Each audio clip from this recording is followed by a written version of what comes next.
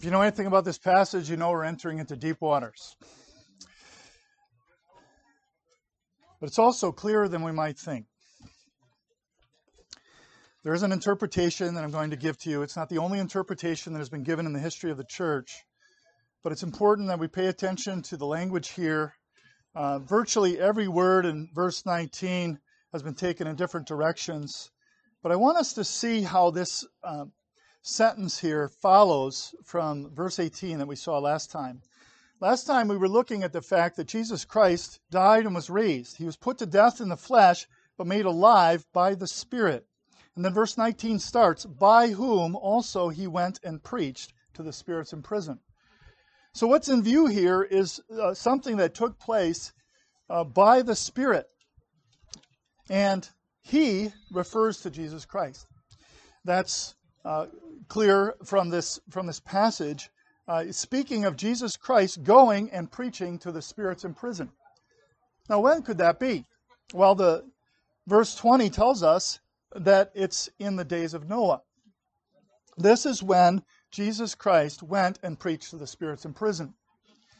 Now, immediately you might think, well, Jesus Christ didn't come until the incarnation of Jesus Christ. And there's an interpreter in the history of the church who said that it was the pre-existent Christ who preached. And we don't agree with that. That was Augustine.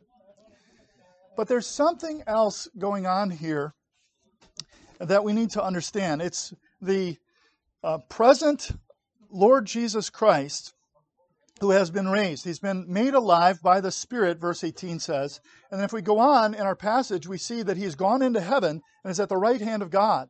Angels and authorities and powers having been made subject to him. So there's a proclamation of Jesus Christ after his resurrection by the Spirit to the spirits in prison. Now we come into other interpretations. People that want to look at that language and they say spirits, that refers to evil beings. It refers to fallen angels. It doesn't refer to human beings. But there are passages where the Word of God refers to those who are beyond the grave as being spirits. One of them is Hebrews 12 and verse 23, which speaks of God, the judge of all, and the spirits of just men made perfect. That's referring to people after death who are in the presence of God. Spirits of just men, those who are believers in Jesus Christ, made perfect in their spirits. They're not yet reunited with their bodies. So if we're talking about the current state of these spirits, if we're talking about where they are now, we realize that we're talking about those who rejected the Lord Jesus Christ when he preached to them in the days of Noah, and they are now in prison. They're in prison, which is the suffering of being separated from God. How do we know this? Because it says that they formerly were disobedient when once the divine long-suffering waited in the days of Noah. It's speaking of a time when there was patience from God. In the days of Noah, when God was being patient with mankind, he was waiting for the time when he would judge them. And before that time came, he provided for them a message to believe, a message that they were to obey. And it says they were disobedient. Now, in other places in 1 Peter, the language of being disobedient is quite important. It speaks of those who were disobedient in significant ways. As we look at 1 Peter 2 and verse 8, speaking of those who stumble, and it says that they stumble being disobedient to the word. Disobedient to the word. Disobedient to the message that they had received. This is the language of people rejecting the message that they have been given.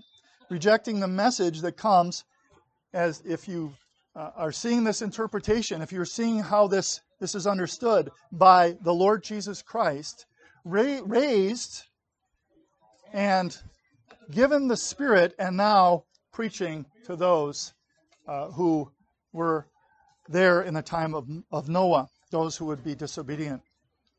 I might say, well, I don't think that people really got that kind of message from the Lord Jesus Christ until Jesus Christ came, until the book of Acts, until this time when we live. But how did believers come to know the Lord Jesus Christ in the Old Testament? How was it that people put their faith in the Lord Jesus Christ? Do we not recognize that the triune God is eternal? Do we not recognize that the redemptive work of the Lord Jesus Christ could be applied in the past? That it was applied by the work of the Spirit. How does someone come to faith in Jesus Christ? And how does someone rightly be judged? How is someone rightly judged when they reject Jesus Christ? The Spirit of the Lord Jesus Christ, the risen one, is the means by which the Lord Jesus Christ preached through Noah. Now, if we look at 2 Peter 2, verse 5, we see something about Noah in the time in which he lived. 2 Peter 2, verse 5 says that Noah was saved as one of 8 people, and it calls him a preacher of righteousness. A preacher of righteousness, bringing as God was bringing in a flood on the world of the ungodly. Noah was a preacher of righteousness. Now, not everyone, obviously, turned. In fact, only 8 souls were saved. But that doesn't mean that they did not receive the message. And the Lord Jesus Christ, in that passage that we just read in Matthew 24, ties the days of Noah to the coming of the Son of Man. There is a time in which the Son of Man will come, and it will be like the days before the flood. And people are eating and drinking, marrying and giving in marriage until the day that Noah entered the ark, he says, and did not know until the flood came and took them all away. And then he says, so also will the coming of the Son of Man be. In other words, this time, this flood that was given as a judgment of God, as a rejection of the message of Jesus Christ, is a picture of the arrival of Jesus Christ at the end of the age. We get that as well if we look at the context of 2 Peter 3. The 2 Peter 3 tells us a whole lot about what's happening in our own day. He speaks of scoffers coming in the last days. 2 Peter 3 and verse, 2. Walking according to their own lusts, verse 3. Walking according to their own lusts and saying, where is the promise of his coming? For since the fathers fell asleep, all things continue as they were from the beginning of creation. For this they willingly forget, that by the word of God the heavens were of old, and the earth standing out of water and in the water, by which the world that then existed perished, being flooded with water. Notice what's being said. The world that then existed perished. It was flooded with water. That was the flood. That was a judgment on the people of Noah's day. That was a judgment on those who rejected the message that was given by the activity of the Lord Jesus Christ through Noah, this preacher of righteousness. And now, 2 Peter 3 says, the heavens and earth which are now preserved by the same word are reserved for fire until the day of judgment and perdition of ungodly men. In other words, there was a judgment by water, and now there's a judgment by fire.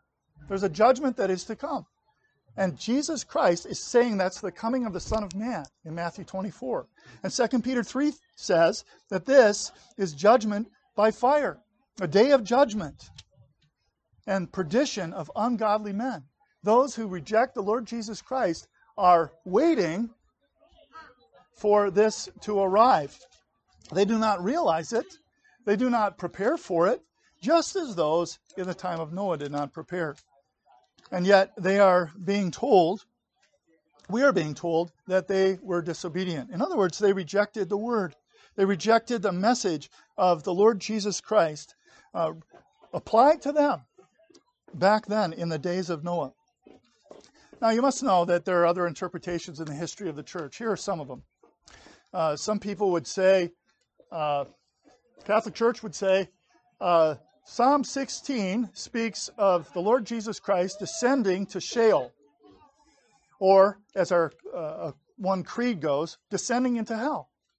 And they would say, Jesus Christ went down into the underworld, he went down into the netherworld, and he preached to the Old Testament saints that it was the time of the fulfillment of everything that they were looking forward to. In other words, they were in the underworld waiting for the Lord Jesus Christ to come and preach to them. Now you know from other passages of Scripture that the Lord Jesus Christ is with his people immediately after they die. He says to the thief on the cross, "Today you will be with me in paradise." Paul says in Philippians that he desires to depart and be with Christ, which is better by far. In his spirit, not in his body, but he's going to be with Christ. There's not a time where the Old Testament saints were waiting and they're looking forward to that time when the Lord Jesus Christ is going to come down to their netherworld, to Sheol, and release them. Some would also like to point to other passages in Scripture that speak of the fallen angels. They will point often to Genesis chapter 6. And in Genesis chapter 6, there is this speaking of the Lord when he says, "My spirit shall not strive with man forever, for he is indeed flesh." Listen to that. My spirit will not strive with man forever. Not talking about evil angels, not talking about fallen angels, talking about man. Talking about those who are waiting for the flood to come, who are rejecting God. And again, it says in this passage that he was sorry that he made man on the earth. He was grieved in his heart. And he says that he will send the flood on men and women and boys and girls. That's a very sobering reality. In fact, there's a lot of people who would like to take a passage like this and say, well, I don't understand this, and it probably means I should just throw out the Bible because I don't understand any of this stuff. It doesn't make any sense to me. Why would a God do something like that? Forget it. Just stop reading that stuff. You're being brainwashed. That's what they will say to you. Unless it's true. Unless it's true, in which case you need to be warned. In which case you need to hear the message that there has already been a judgment by water that destroyed the world that then existed, and now there's a judgment by fire coming. And if the Lord Jesus Christ is right in what he says in Matthew 24, it's going to be a surprise. It's not going to be something that you're looking for, that you can see all the signs for and predict. It's something that's going to happen suddenly. That's what the Lord Jesus Christ is saying. In fact, he says it this way in Matthew 24, that passage that we just read, in verse 43. If the master of the house had known what hour the thief would come, he would have watched and not allowed his house to be broken into. Therefore, you also be ready, for the Son of Man is coming at an hour you do not expect. He's saying to be ready because it's going to come in an unexpected way. Be ready, he says. Well, how are you to be ready? Well, first of all, we have to consider what we were told in verse 18. We're about to take the supper, and we have to meditate upon the work of Jesus Christ. This is how we prevent ourselves from being disobedient to the Word. This is how we prevent ourselves from following this path that those who were rejecting the message in the days of Noah followed. We have to remember that Christ suffered once for sins, the just for the unjust. We saw last time that that's one sacrificing himself for the many.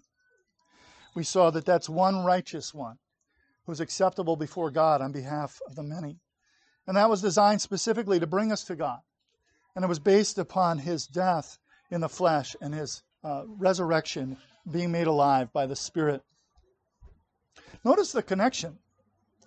He's made alive by the Spirit. It's not as though we're talking about, well, he was raised, and then at some time, maybe in the past, way before all of this happened, he went and preached to the spirits in prison. No, it's happening as a consequence of the completion of his work by being made alive by the Spirit, the resurrection power of Jesus Christ. Going and preaching to the spirits in prison, those who have rejected the Lord Jesus Christ. And it's speaking of their condition now.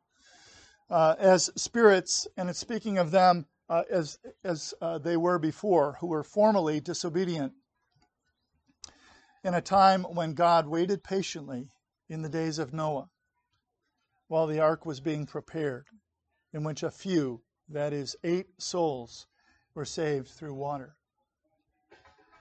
When God sends you a message through the power of the Spirit, through the Lord Jesus Christ, when He shows you that you are in need of the Lord Jesus Christ, it doesn't matter how many other people agree with you.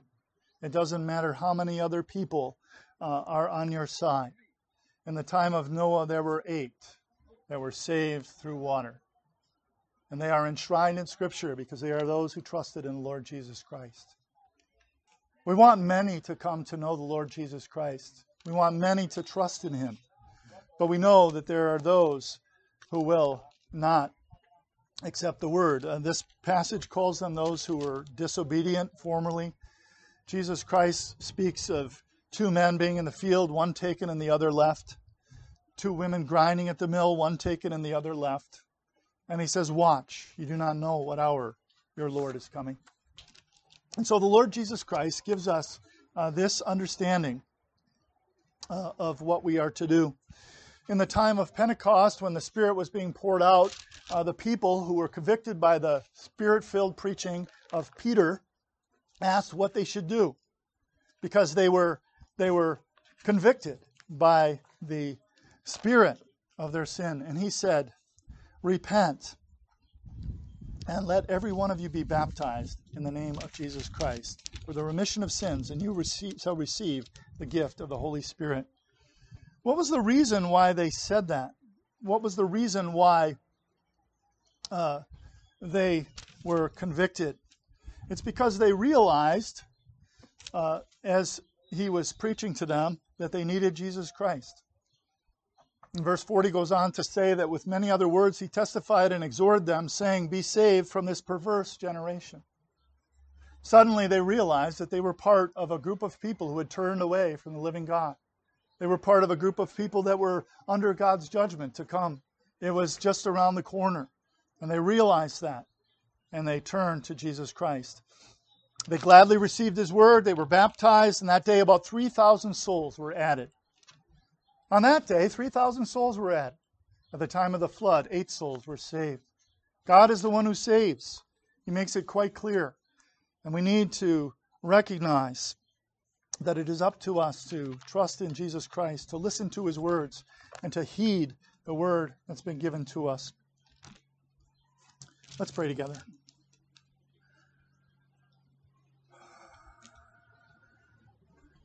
Our gracious Heavenly Father, You tell us in 1 Peter 4, verse 6, that because You are ready to judge the living and the dead, for this reason the gospel was preached also to those who are dead. And we recognize that that does not mean that the gospel was preached to those who were not alive, but it was preached to them when they were alive, before they were dead.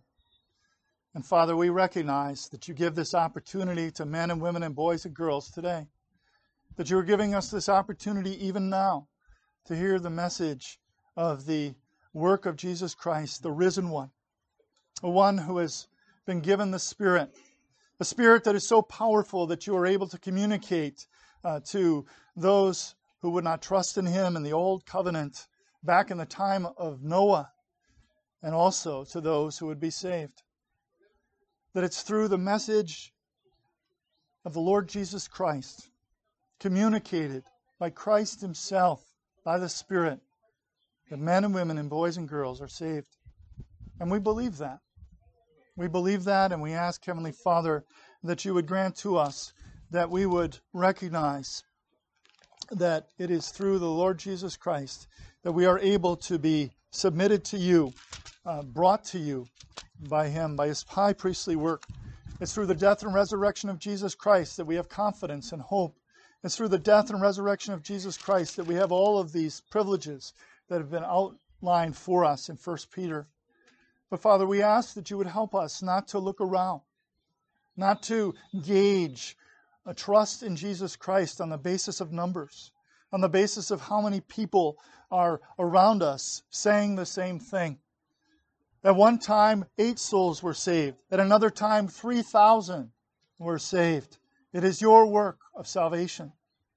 And we ask that you would help us at Christ Church Vanguard Presbytery to remember that there is a judgment to come, that there is a judgment around the corner, the coming of the Son of Man, and people will be taken by surprise. So teach us to be diligent in communicating the clear gospel message that you teach us in your word. And we thank you for the encouraging testimony of your word, that you communicated the truth to those who were in the days of Noah, that you did not suddenly bring the flood upon them without communicating to them through Noah, through Christ speaking through Noah, that they needed to repent. And Father, it's even more clear today. It's even more clear now that we have the New Testament. We have the words of Jesus Christ himself. We have the message of the gospel fully explained to us in the Scriptures. We ask, Heavenly Father, that you would grant to us that we would trust in you completely, that we would entrust our souls to you, and that we would take the supper as those who are being saved from fire. We pray this in Jesus' name. Amen. Amen.